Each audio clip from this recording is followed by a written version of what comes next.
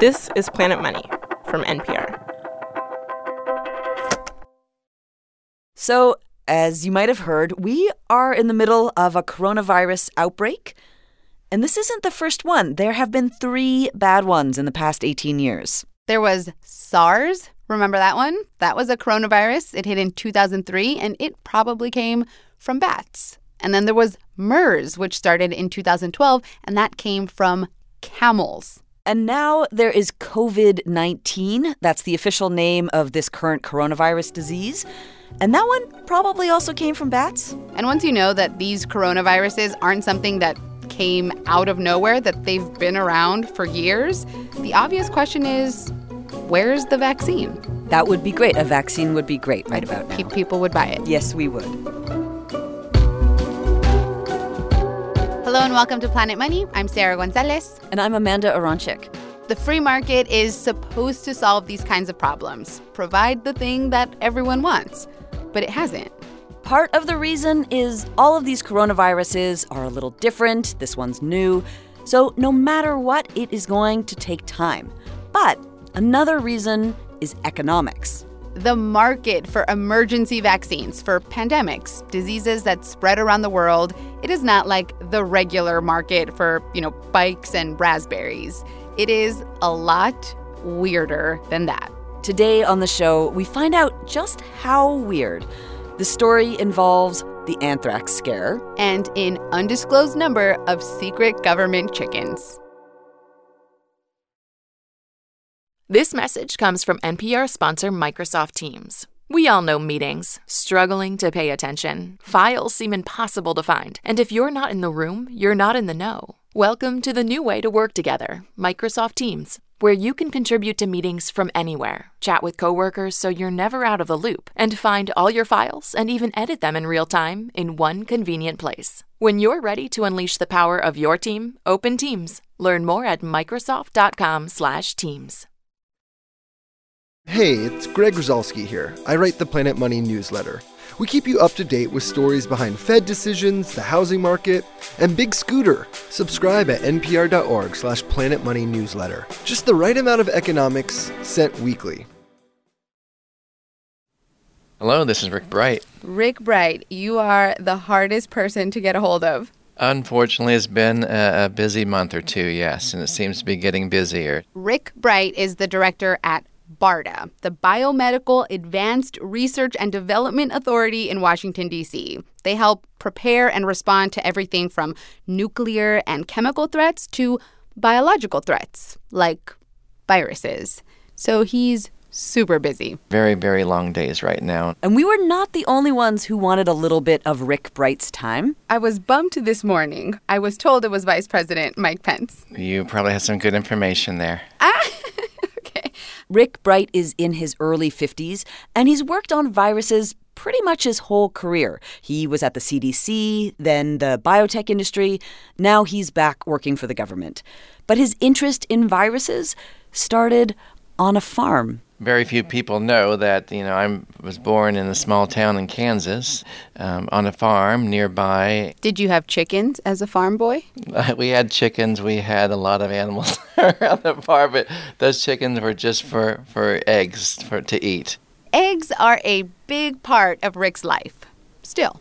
I do have an egg genie in my office as well. It's a Christmas gift someone gave me, and it's like a little incubator. I can make omelets. I can heat up 7 different eggs and poach them at one time. And Rick Bright got into vaccines because of something that a lot of people think was also born in Kansas, the 1918-1919 pandemic flu. This was one of the deadliest outbreaks in human history, killed somewhere between 50 to 100 million people around the world. And that pandemic came from birds. Basically, all flus do, even the swine flu. It starts in birds. But we didn't know any of that back then.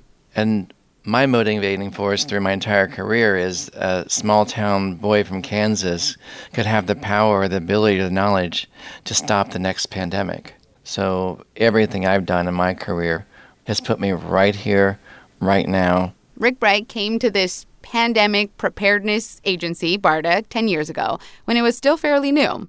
The event that led to this agency started 1 week after the 9/11 attacks. Anxieties were really high. Everything seemed like a potential terrorist attack. And there was this kind of crazy thing happening. A number of anonymous letters were being mailed out. To news reporters, to Congress people, to others. And inside these letters, white powder. Anthrax. Anthrax spores. And everyone is like, what do we do? How do we detect this? How do we treat this? Like, we don't know what to do right now. During those days, it took too long to know what we were seeing or what was happening. And we were scrambling. If you inhale this powder, it can kill you. 5 people died. It was clear that the United States wasn't prepared for biothreats. Bio meaning like biology, nature. Anthrax comes from nature. Where does it come from? It's actually in the dirt, and it can also be isolated from nature and dirt, and terrorists can then grow and cultivate the organism itself to use as a weapon. And there wasn't really an anthrax antidote readily available. Things in the dirt that can kill you wasn't really a huge focus at the time. And right around this time, another threat popped up. Chickens picked up a strain of flu from wild ducks. Why these wild ducks and chickens were hanging out? Still a charming mystery. But this flu, called avian flu, was spreading from chickens to people. And everyone thought, what if it starts spreading from people to people? You know, like the seasonal flu does. Everyone thought this might be the next big pandemic. And there were nowhere near enough vaccine doses for something like this. Not in 2001, not in the United States, not really anywhere. So it was an alarm bell that went off around the world. This is a big moment. The U.S. government realizes they can't get the drugs and vaccines they need when there's an emergency. There wasn't really a market for them. Now, for the regular vaccine market, like the vaccines you get as a kid, the one for the chicken pox or measles, mumps, and rubella, HPV, that vaccine market is fine. Pharmaceutical companies can predict that market size, predict how many doses of the measles vaccine they'll need to make, and build a facility to make that amount. They know that there is a long-term market as long as babies are being born. But the market for emergency vaccines and drugs to treat things like pandemic flu or anthrax, that's the problem because it's really, really expensive to develop a new vaccine really, really quickly. And also, the market is uncertain. With something like an emerging infectious disease such as Zika or MERS or SARS or this novel coronavirus, it's really difficult for them to predict a market size. There's really no long-term promise of a revenue stream for those vaccines. Here's why. Outbreaks go away, sometimes on their own. Sometimes we contain them, right? Like SARS, the other coronavirus that came from bats. It came, then went. But it will come back at some point. Everyone says this. Viruses like this come back. It's just no one knows when. And this is a problem for this industry because markets hate uncertainty. So during the avian flu/anthrax attack, the U.S. government is like, if pharmaceutical companies aren't going to make this on their own, we'll give them a little incentive. We will become the market. We will become the buyer for this drug and this vaccine. So would it have been like the U.S. government told pharmaceutical companies, hey, if you make an anthrax antidote, we will buy it. So just make it and we promise to buy it. Absolutely. That's the commitment. That if you make these for us, then we will buy them from you. Congress sets aside billions of dollars for this, and a few years later opens up a whole new part of the U.S. government, the Biomedical Advanced Research and Development Authority, BARDA, where Rick Bright now works. BARDA tells companies, we will share the cost of developing these new products. We will share the cost of paying the researcher, of building the facilities. Biothreats are national security threats. Let's just accelerate this process. Which is hard to do because vaccines require time. Life needs to grow. Consider one of the most common vaccines that we make every single year, the flu vaccine. It is a shockingly fragile, delicate, expensive process involving chicken eggs, thousands of them. And hens only lay 1 egg a day, so you need thousands of chickens working around the clock for their 1 egg. And then those eggs report for work. straight from a farm to a pharmaceutical company. Every morning, they line up like millions of rows of chicken eggs. It is millions of rows of chicken eggs. The eggs are gently placed on a conveyor belt. Needles drop down, poke a hole in the egg, and then a live flu virus is injected into the hole. That hole will be sealed, and then those eggs will go into an oven, an incubator, for a number of days, say 10 days. The virus needs to grow in there, all cozy in an incubator. They'll come back out after those 10 days, back on the conveyor belt. Then there's a series of knives that will swing through and chop off the top portion of those eggs, just kind of clip off the upper, 1/10% of that egg. Then new needles drop down, not ones that poke holes, suction needles. They will vacuum out all of that allantoic fluid, or that egg white The that's egg whites, in there. okay. The egg white. That is where the virus has grown, in the egg whites. So it sucks out the egg white. Dumps it into a giant spinning container that separates any particles that might have gotten in by accident. Maybe it's some eggshells, maybe it's some of the yolk that got in there. Eggshells always kind of get in a little bit, so sure. You always get little eggshells, yes. Now you have just the egg white that has the virus in it, which you now have to kill because it's live virus. You kill the virus. By chopping it up. You have to make sure it's dead. By chopping it up more. And then you kind of wash it with detergent. Just regular detergent. By the end, there's almost zero actual egg white left. So you mix it with other fluid. That becomes your vaccine. Many, many, many, many months of work in that process. And in an emergency, you need a lot of eggs all at once. Very few people realize that in a pandemic influenza outbreak that you need 900,000 chicken eggs every single day for a 6 to 9 month period of time to make the vaccine supply needed just for the United States. And just in case there aren't enough incubators, Rick does have that egg genie. I tell myself and 6 of my closest colleagues, anytime if there's an outbreak, I can probably whip you up a vaccine and save some people. So that's 7 eggs worth of vaccine? Okay, so very slow process. And back in 2001, in the middle of the avian flu scare, there was only one company in the U.S. making a flu vaccine. The rest were in other countries. So the government was like, we got to start making more on U.S. soil so we don't have to wait for some other company to ship it to us in an emergency. We can't rely on other countries to share vaccines with us. Meaning like we should have our own chickens in the United States laying eggs so that we can make an avian flu vaccine? One of the first things we did was secure a large number of chicken flocks. Yes, and we call it our egg supply program. So these are like hardworking government chickens? They are hardworking government chickens. Where are they? A lot of farms that we have in undisclosed places. As you can imagine, it's our national security. It's a secret where they are? It's a national security secret. I feel very attached to them all of a sudden.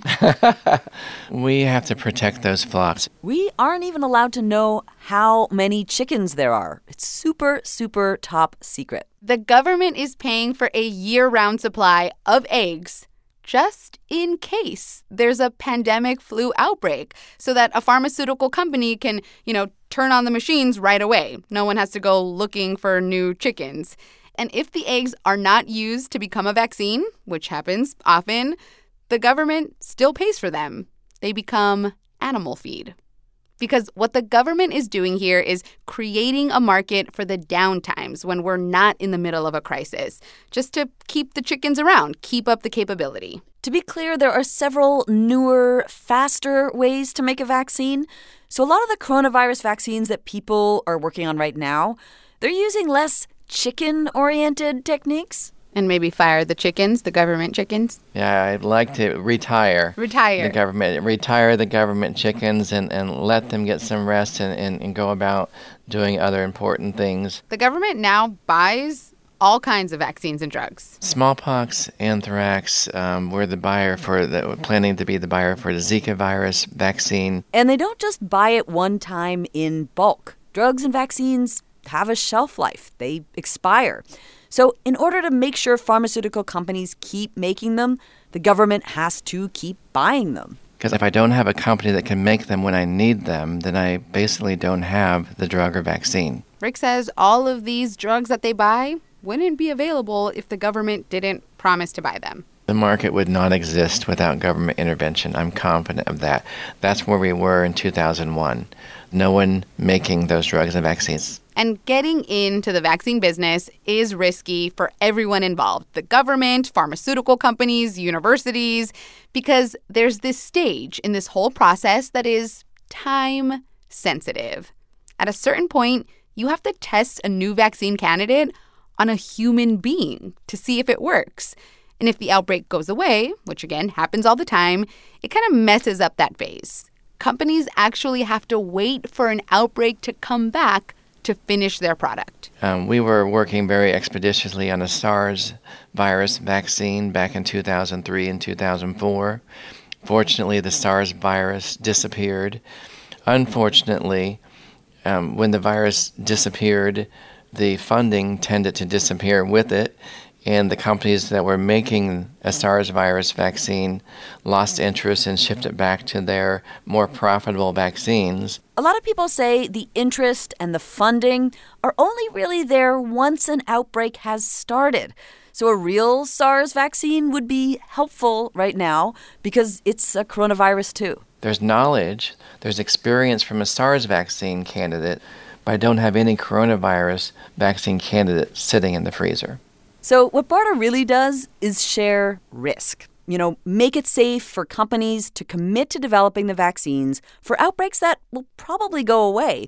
Say, okay, we know it'll go away, but make it anyway. For us, we will buy X many doses, and when it comes back, we'll be ready to go. There is a national stockpile of emergency vaccines and antidotes. There are several locations across the United States, and they're not obviously marked. They're not branded as a strategic national stockpile in any way that you would see them. So it's not a single target if someone wanted to take out our strategic national stockpile. Whoa.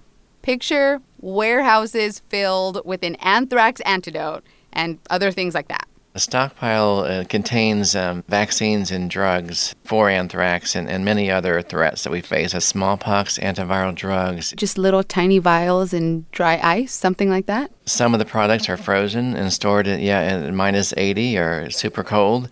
Some of those things are face masks or ventilators. And they're hoping to add a COVID-19 vaccine to the stockpile as soon as possible. Right now, there are at least 20 companies, universities, labs, all rushing to create a vaccine for this new coronavirus. And the U.S. government, BARDA, has partnered with 2 companies. What they're doing in the laboratory right now is basically all hands on deck.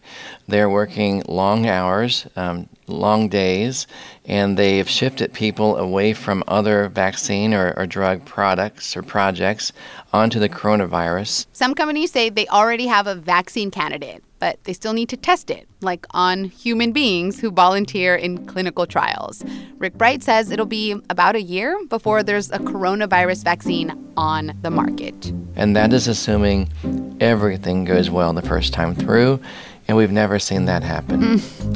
Oh.